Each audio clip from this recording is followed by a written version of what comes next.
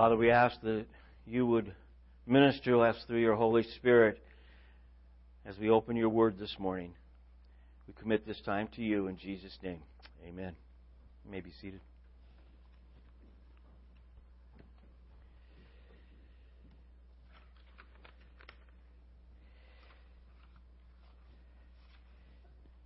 Back in the book of Matthew this morning, the 5th chapter, finishing up the Beatitudes,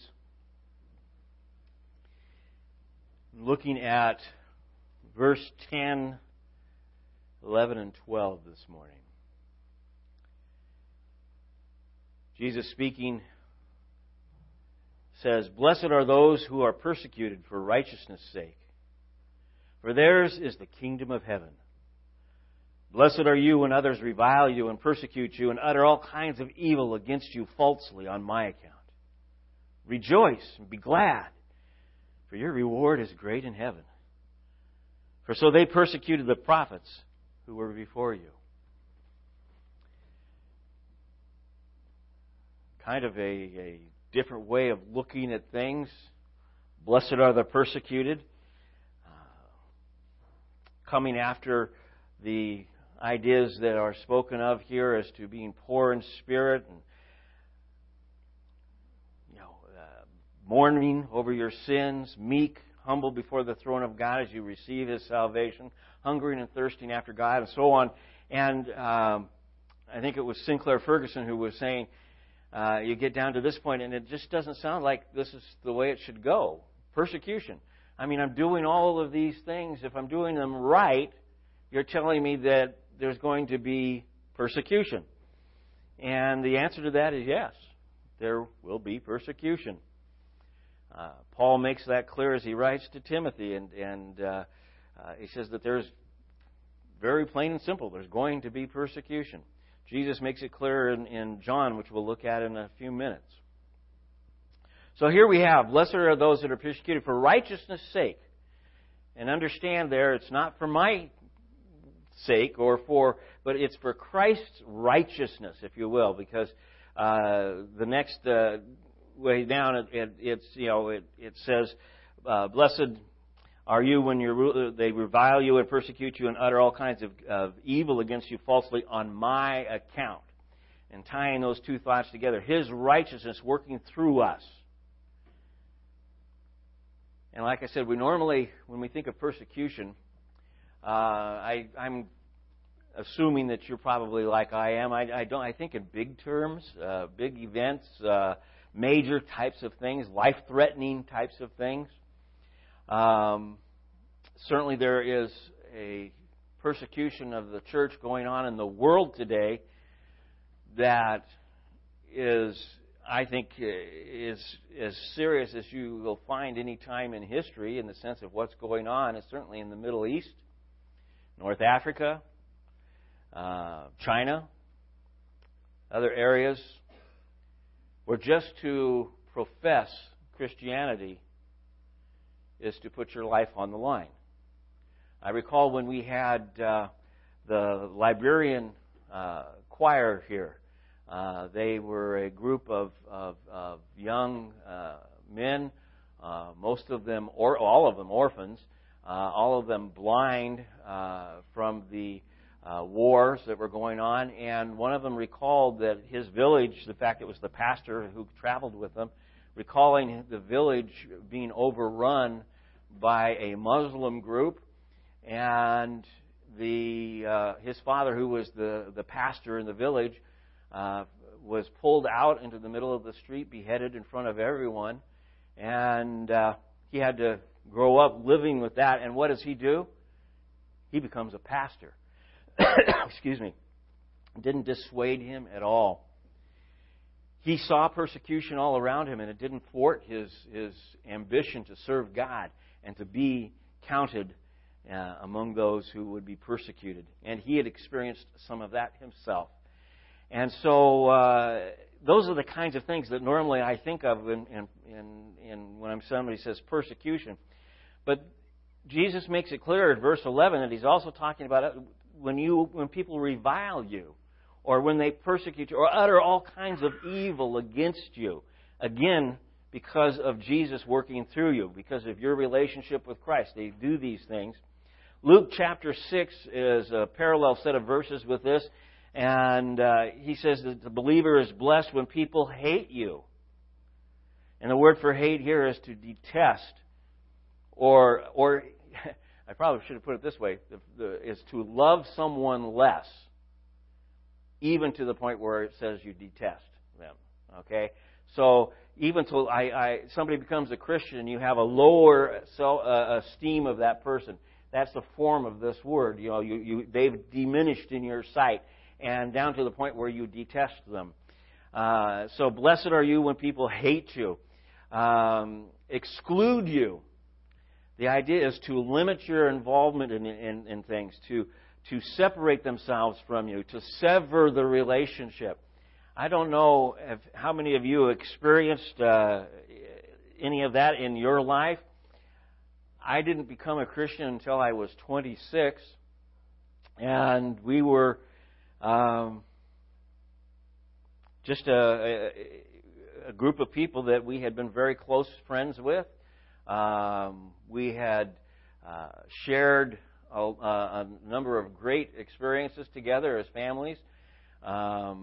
We spent the summers in Lake Oroville on a houseboat together every evening. Whoever got off work first ran down to the docks, got the houseboat trimmed and ready to go, and then started the barbecue. And it was, we had our kids our first children at the same time, and really close friends. And when we moved away back to Atascadero, we went back for during the following Christmas. And in between that time that we had moved and I had accepted the Lord, Kathy and I had started going to church. And my friend made it very clear after our visit that we weren't welcome there anymore. Please don't come back.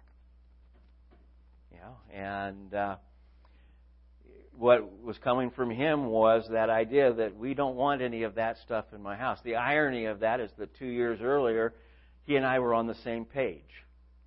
I didn't want any of that in my house. And I think it probably intimidated him a little bit. If they can get to Bob, they might be able to get to me or something like that. And so you get that experience of being excluded. Even sometimes in your families. You find that the people don't know what to do. Some members of my family are Catholic, and they're still not sure what to call me. Do we call you Father Bob? They're not sure what to do with me. And the other thing is that other parts of our family that when they have get together never think to pray over a meal, but if we're there, it's kind of like, Bob, would you pray, please? And I appreciate that they see the difference, but you can also feel the tension. So this idea of persecution is a lighter form, if you will, than what I normally think of. When they hate you in the sense of loving you less, they exclude you. They're kind of uncomfortable when you're around them. When they revile you, he uses also in Luke 6:22 and 23. And the idea is to revile someone is to hold them in reproach, to taunt them, to find fault in them, assail them with abusive words is part of the picture. So to revile you is to put you down, to openly put you down. And I've seen that many times where you get into a circle of educated people in the sense of educators.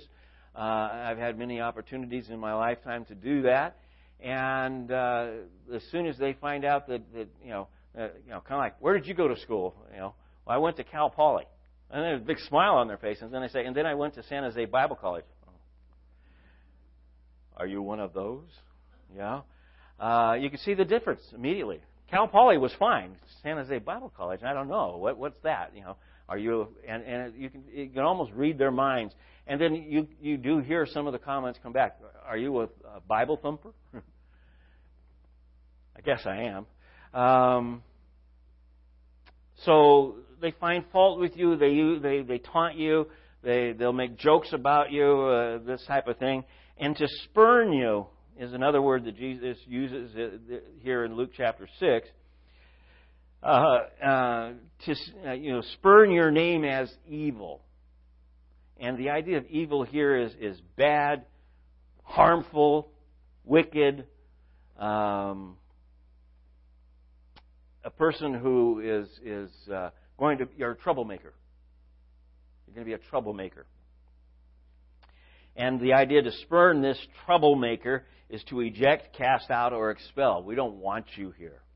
And there were many places that Paul traveled. They saw them as the troublemakers. Go to Acts chapter 17, I think it is, where they're going through and trying to find Paul and raiding a home and all this kind of stuff.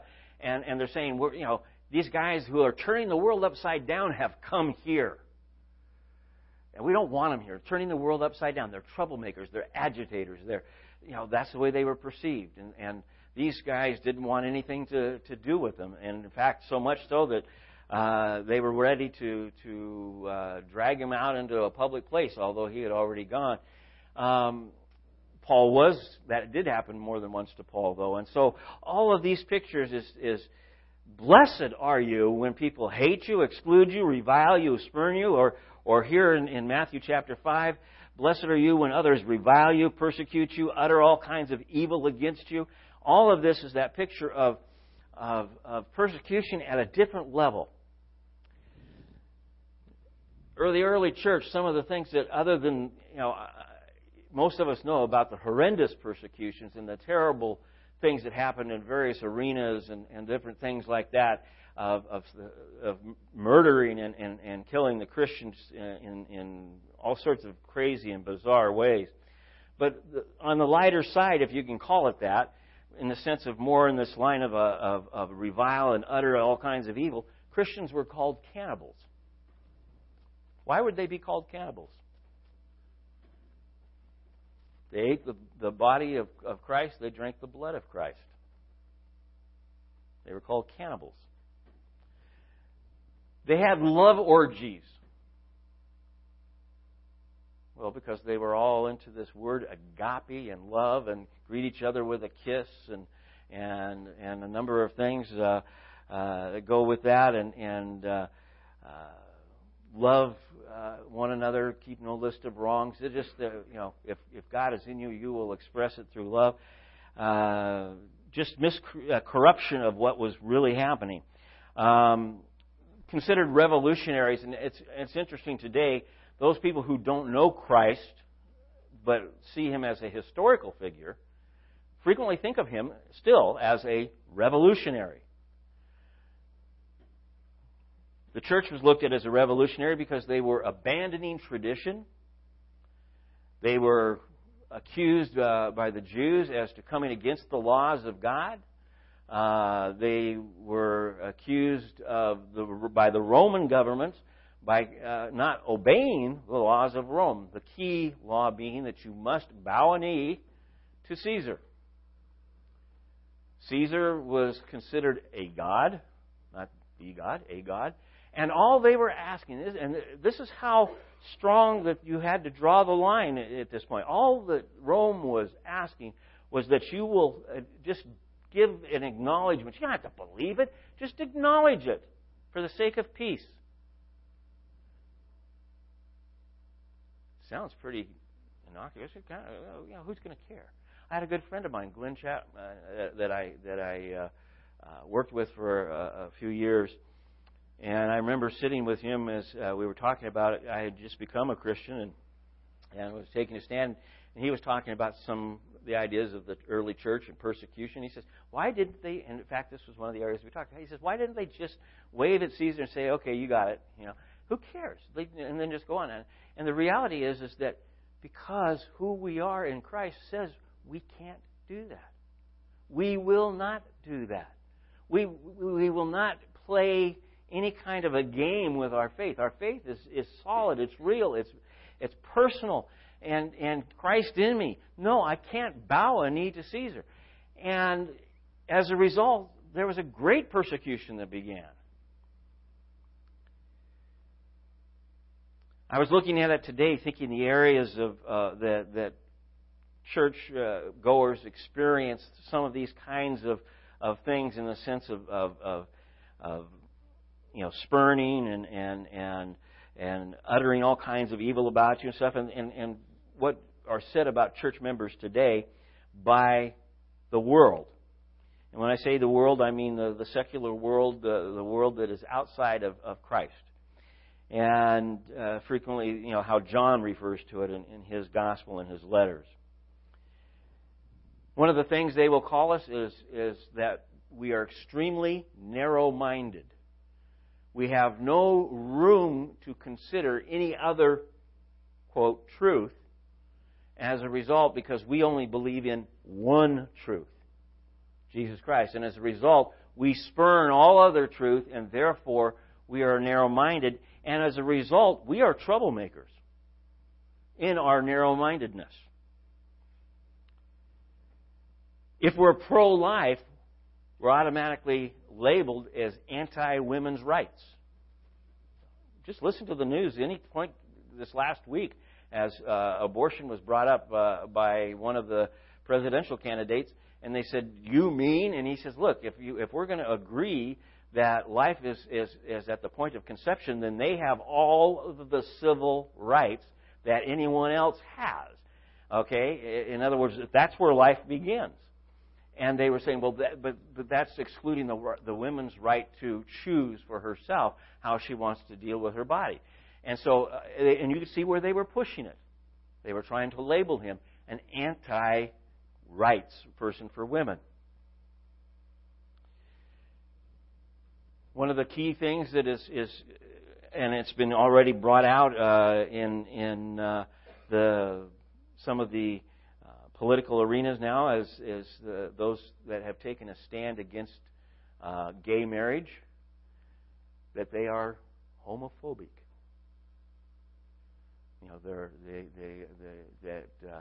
And as a result, we are trying to crush the rights of someone else.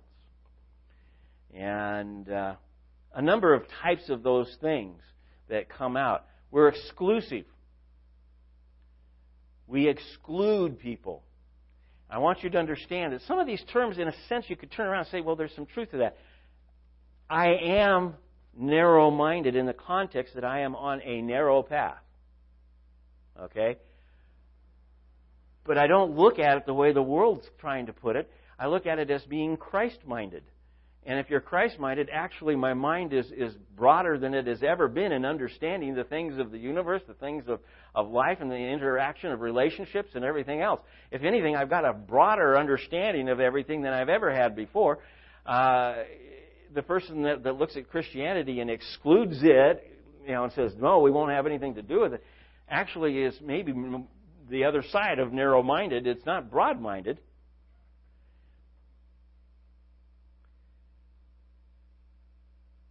Maybe you could say that we are exclusive in the sense that we believe in Christ alone.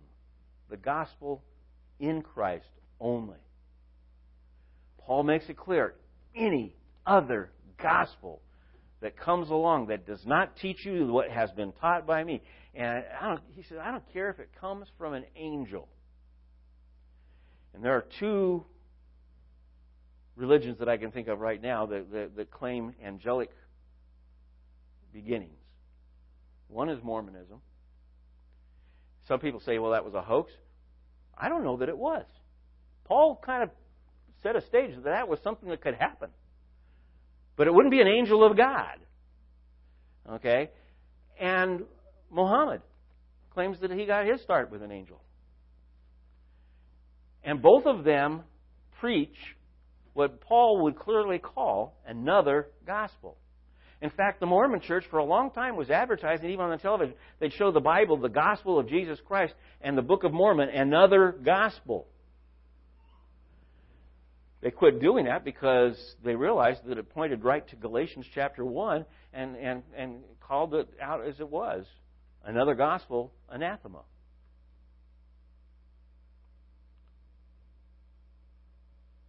So maybe in that sense, you could say we are exclusive. But it's not us that are exclusive. It's the Word of God that has said it is this way only.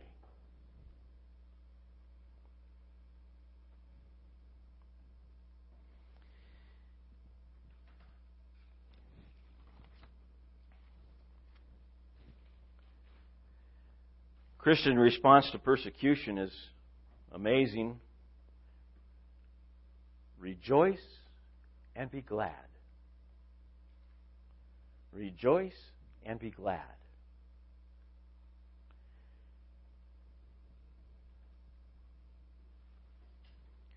For your reward is great in heaven. It's no surprise you're in good company. They persecuted all the prophets too. You can look at one of the pictures of that in Hebrews chapter 11.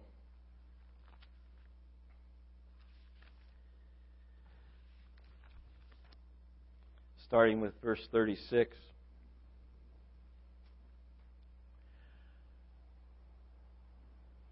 Paul is, the writer of Hebrews, is talking about the saints that have gone before and those who were persecuted at times. And he says, others suffered mocking and flogging and even chains and imprisonment. They were stoned. They were sawn in two.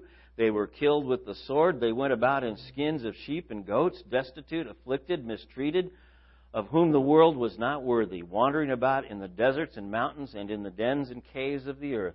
And all of these, though commended through their faith, did not receive what was promised, since God had provided something better for us, that apart from us they should not be made perfect. In other words, they were waiting on Christ.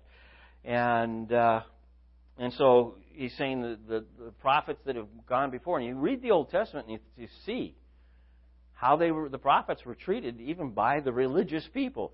And so he's saying that don't be surprised, the people who have gone around proclaiming the Word of God have been persecuted all along. So be confident. You can rejoice and be glad in the reality that God hasn't abandoned you.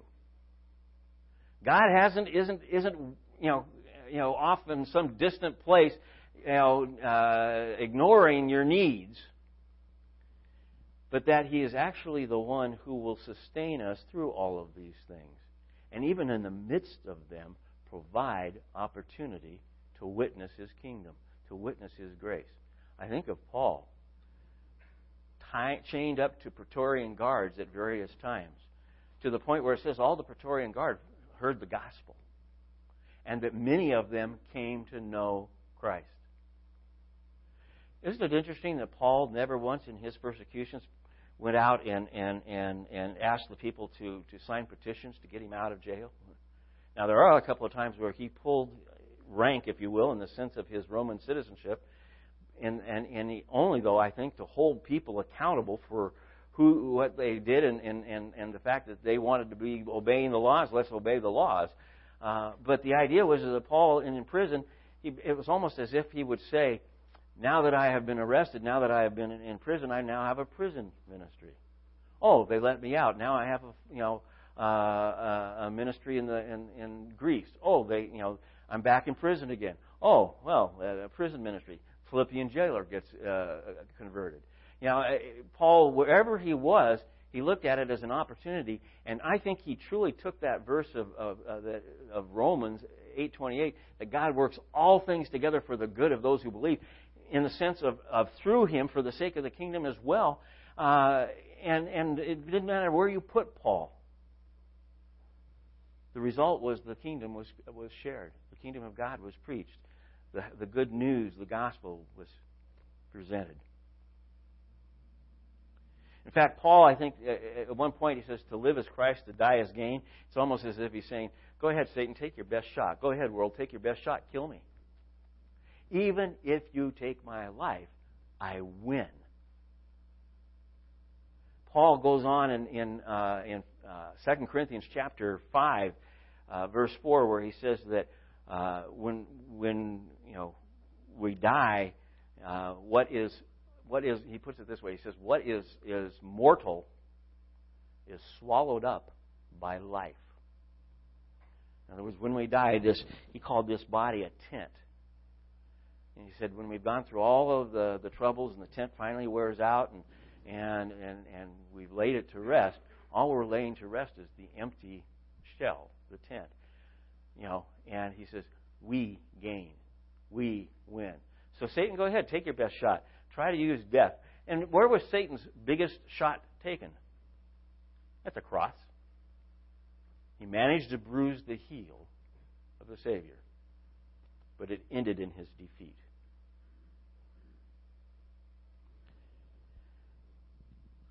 What is mortal is swallowed up by life. I wrote down here my notes. New bodies, no suffering, new heaven and earth, eternal life.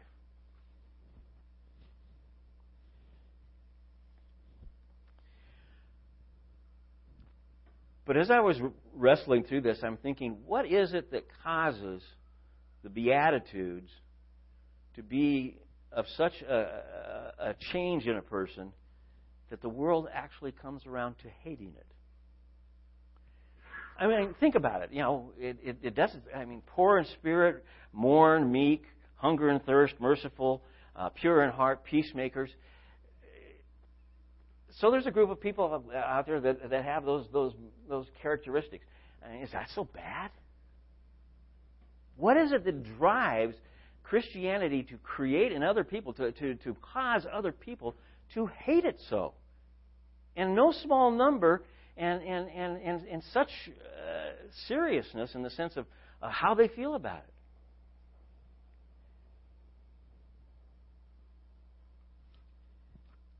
Why would a Christian be so much a threat?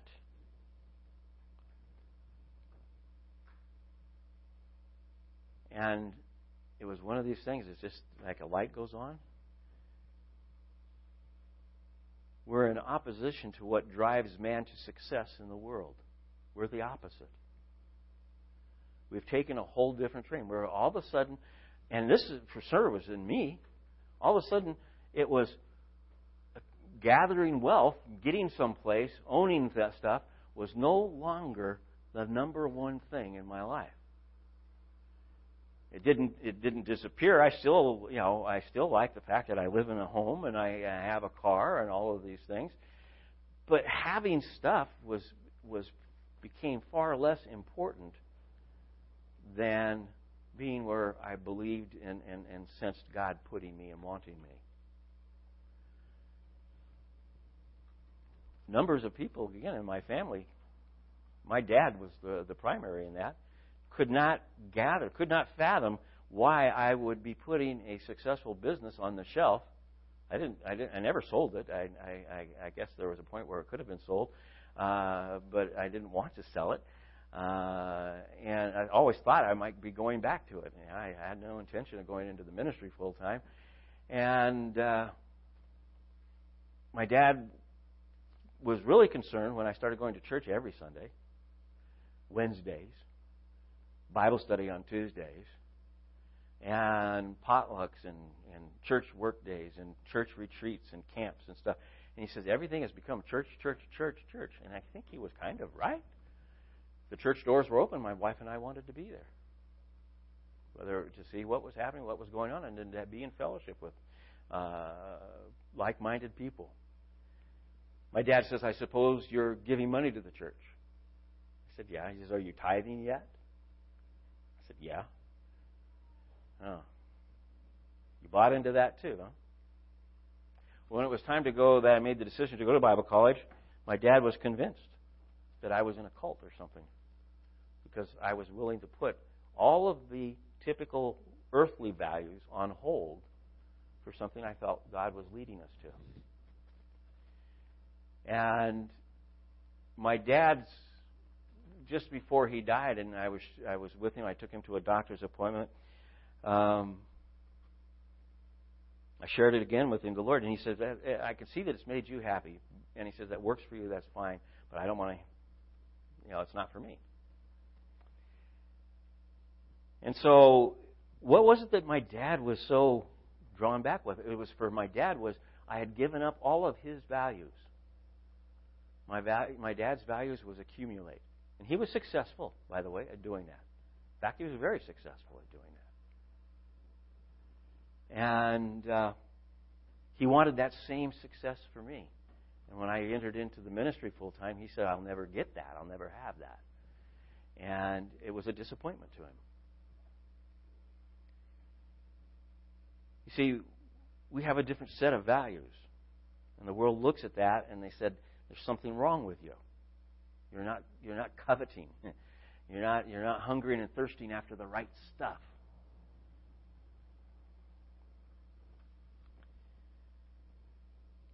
I'm still thinking about this and saying, but even that seems like not enough to really drive this hate, this disdain for so many that so many have for Christ and the church and the gospel.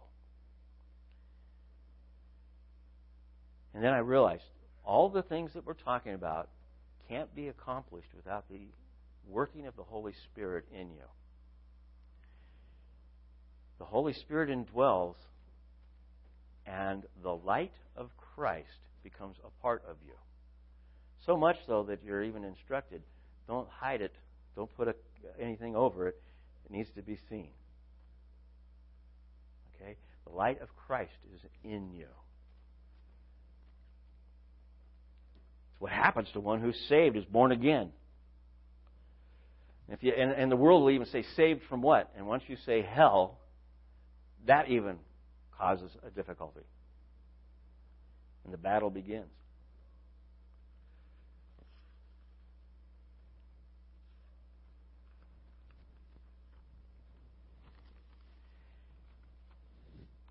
Let me see if I can explain it from the way I'm trying to put it together. In Ephesians chapter 1, verses 3 through 10,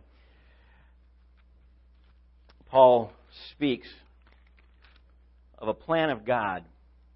He says, "Blessed be the God, our Father, Lord Jesus Christ, who has blessed us in Christ with every spiritual blessing in the heavenly places, even as He chose us in Him before the foundation of the world, that we should be holy and blameless before Him. In love, He predestined us for adoption as sons through Jesus Christ, according to the purpose of His will, to the praise of His glory and grace, with which He has blessed us in the Beloved." A plan before the foundation of the world. Okay, what was this plan? Well, Philippians chapter 2 says it was that the Son of God would empty Himself and become a man. And in so doing, not only become a man, but He would come to serve man. The Son of God would empty Himself, meaning He would set His glory aside, come to earth, and on earth people would look on Him and not see Him as anything to be recognized or set apart. He deserved for every knee to bow, every tongue to confess, but He set that aside. And so He becomes a man to serve man and even to die for man. John says that in the beginning was the Word, and the Word was with God, and the Word was God. And He was in the beginning with God. All things were made through Him, and without Him there was nothing made that was made. In Him was life, and the life was the light of men. The light shines in the darkness, and the darkness has not overcome it. It's beginning to see this picture. The light is in me. The light is in you as you confess Christ as your Savior, as you believe in your heart that He's the Son of God, and you realize that the light of Christ is working in you. And Jesus is the light that came into the world. And literally to come into us. That was the plan.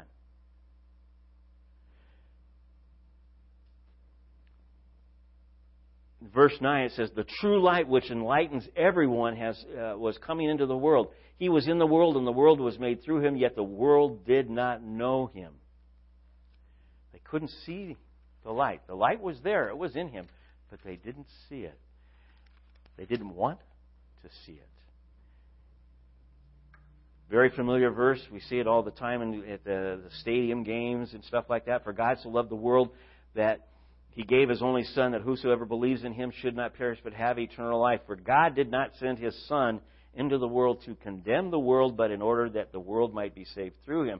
Whoever believes in Him is not condemned, but whoever does not believe is condemned already, because he's not believed in the name of the only Son of God." And this is the judgment. Listen carefully.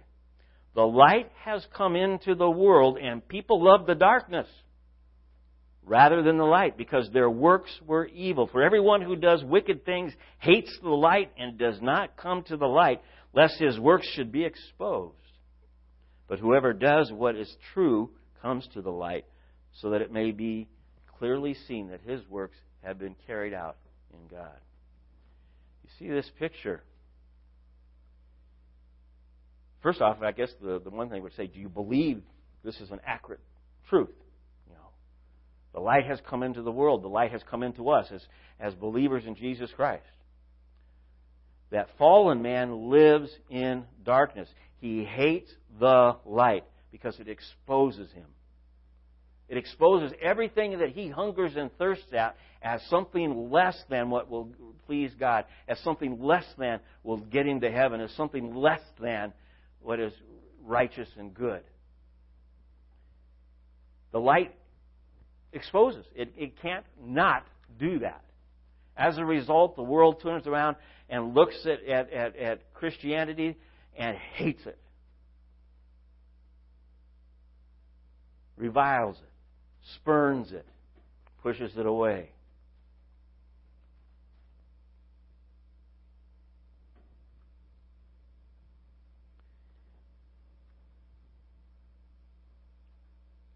When I looked at this and I'm saying, I see this, the Bible is clear on this for me.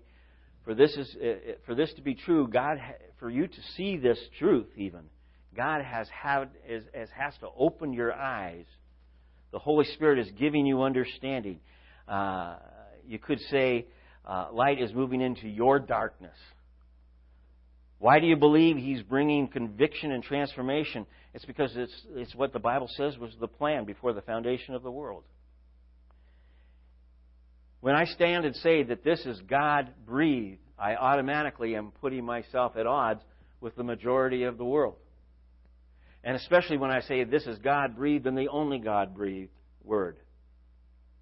Again, I say that you read this, it reveals what is true. It is light.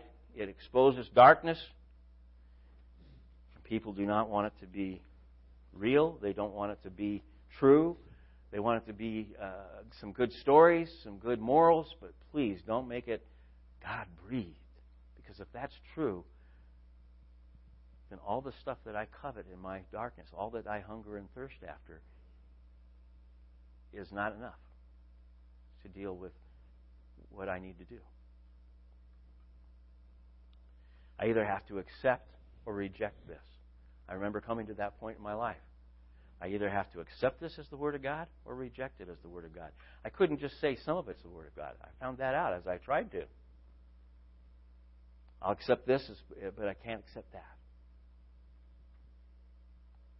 It's either God-breathed or it's not. If it's God-breathed, then it's true. Why would anybody object to that? Because it exposes darkness.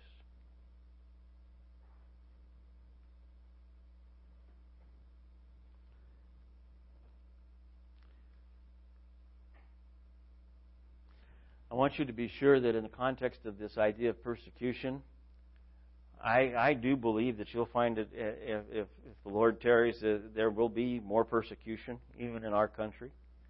I caution you, don't just run to any site on the web, the internet, to look out and say, I want to read up on persecution. You'll find some extremely bizarre sites. Numbers of them are extremely politically tied with political agendas. I'm going to suggest to you that that's not a biblical approach. There's only one agenda, that's the biblical agenda, God's agenda, and that's that no matter where you are, to spread the gospel, and that He will use persecution to do that. He will use persecution to do that. He has over and over and over again. And so we're not to be afraid of persecution. We are to rejoice and be glad that God is working wherever He puts us, and know this absolute truth, that no matter what the world throws at Christianity, no matter what Satan throws at, the gates of hell will not prevail against the church. The church will never be in jeopardy of not being there. I've heard it preached at times. We're only a generation away from the disappearance of the church. Somebody hasn't understood their word, understood their Scripture. The church will always be here. There will always be a spokesperson for God for as long as He tarries. And we rejoice that He might use us, that we might share in any way He wants us to proclaim Him, declare Him, and share Him, even in the midst of persecution. Somebody might, say, Bob, have you ever been persecuted? I have a few times. I've had to go through a few things, both publicly and in workplaces and other places. Nothing to the extent that I see others in the world, so it's hard for me again to call it persecution. But have I ever been spurned? Yeah. Have I ever been rejected? Yeah. Have I ever had unkind things said about me? Yeah. Has there ever been strange rumors spread around about me? Yeah. But it's interesting that all in all, through it, God has used even all of those things for His purpose and for His work and for His shaping and building me up personally.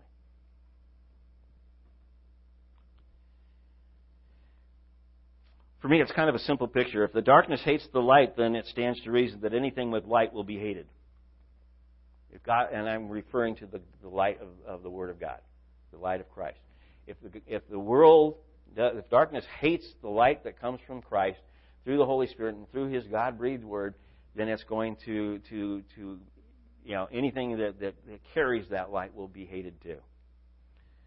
God's Word is light. You stand on it. The Word is darkness. The world stands in darkness, and it hates the Word. It hates those who bring the Word. So we're instructed again to rejoice, be glad. Your reward is great in heaven. You are in good company. Again, remember, the prophets even have been persecuted.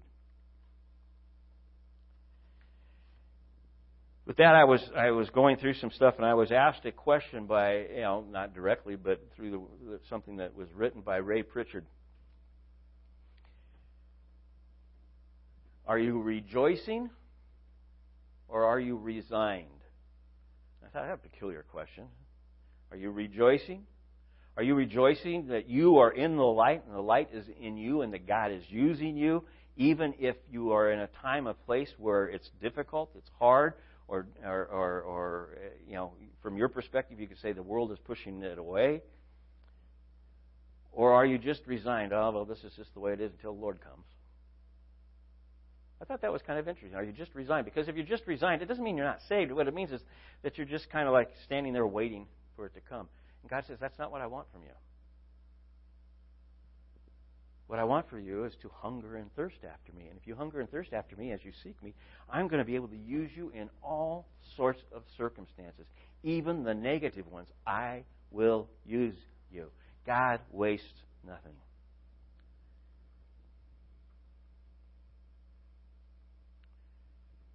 God's plan before the foundation of the world, so you could call it an eternal plan, shows His love for us while we were yet engulfed in darkness.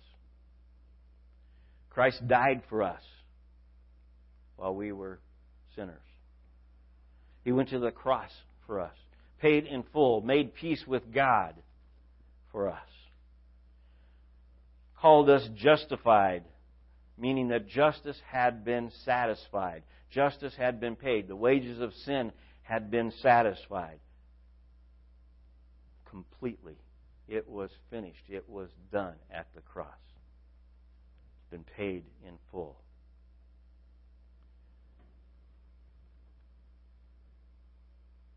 Our strength comes from realizing that the Holy Spirit in us,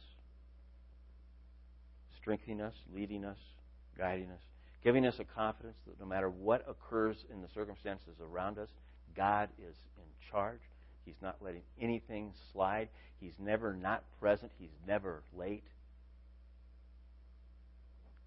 And that He's prepared to use us in whatever our situations to proclaim His gospel and share His light.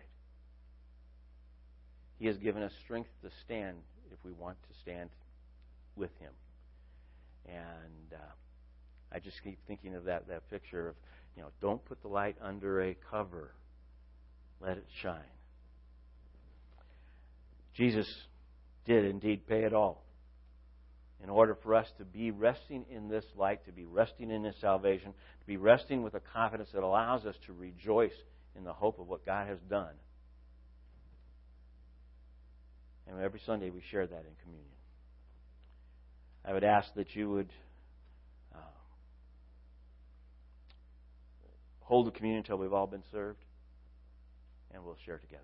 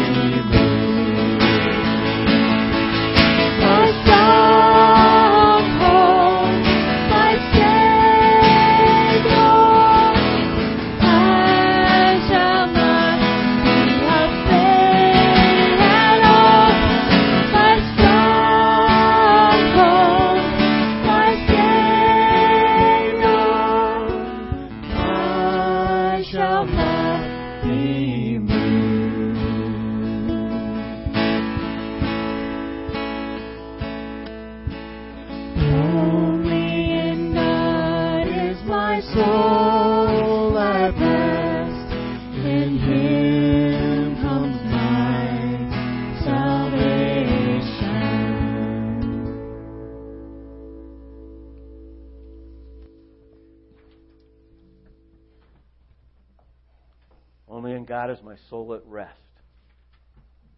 Why? Because it's in Him my salvation comes. Period. There's nothing else to rest in with confidence.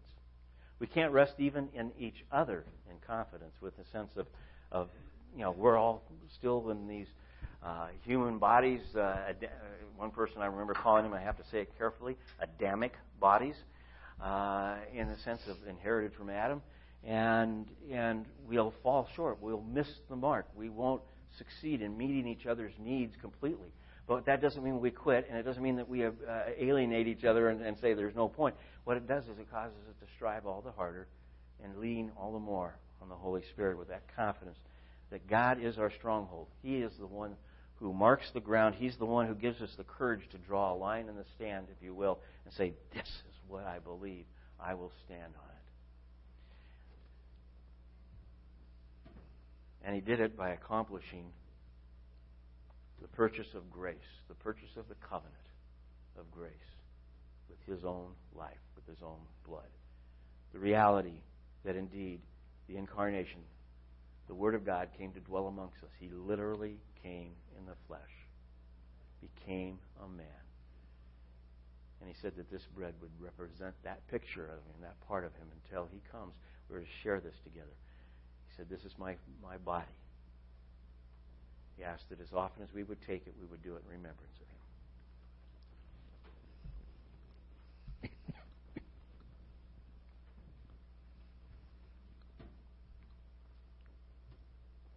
At the end of the meal, took the cup of wine, and after giving a blessing, and the blessing that went with it, he holds it up and says, this is my blood poured out for you. And again, He asked us that we would share this cup until He returns. I believe to share it with us in the marriage feast and the celebration of eternity. Let's share the cup together.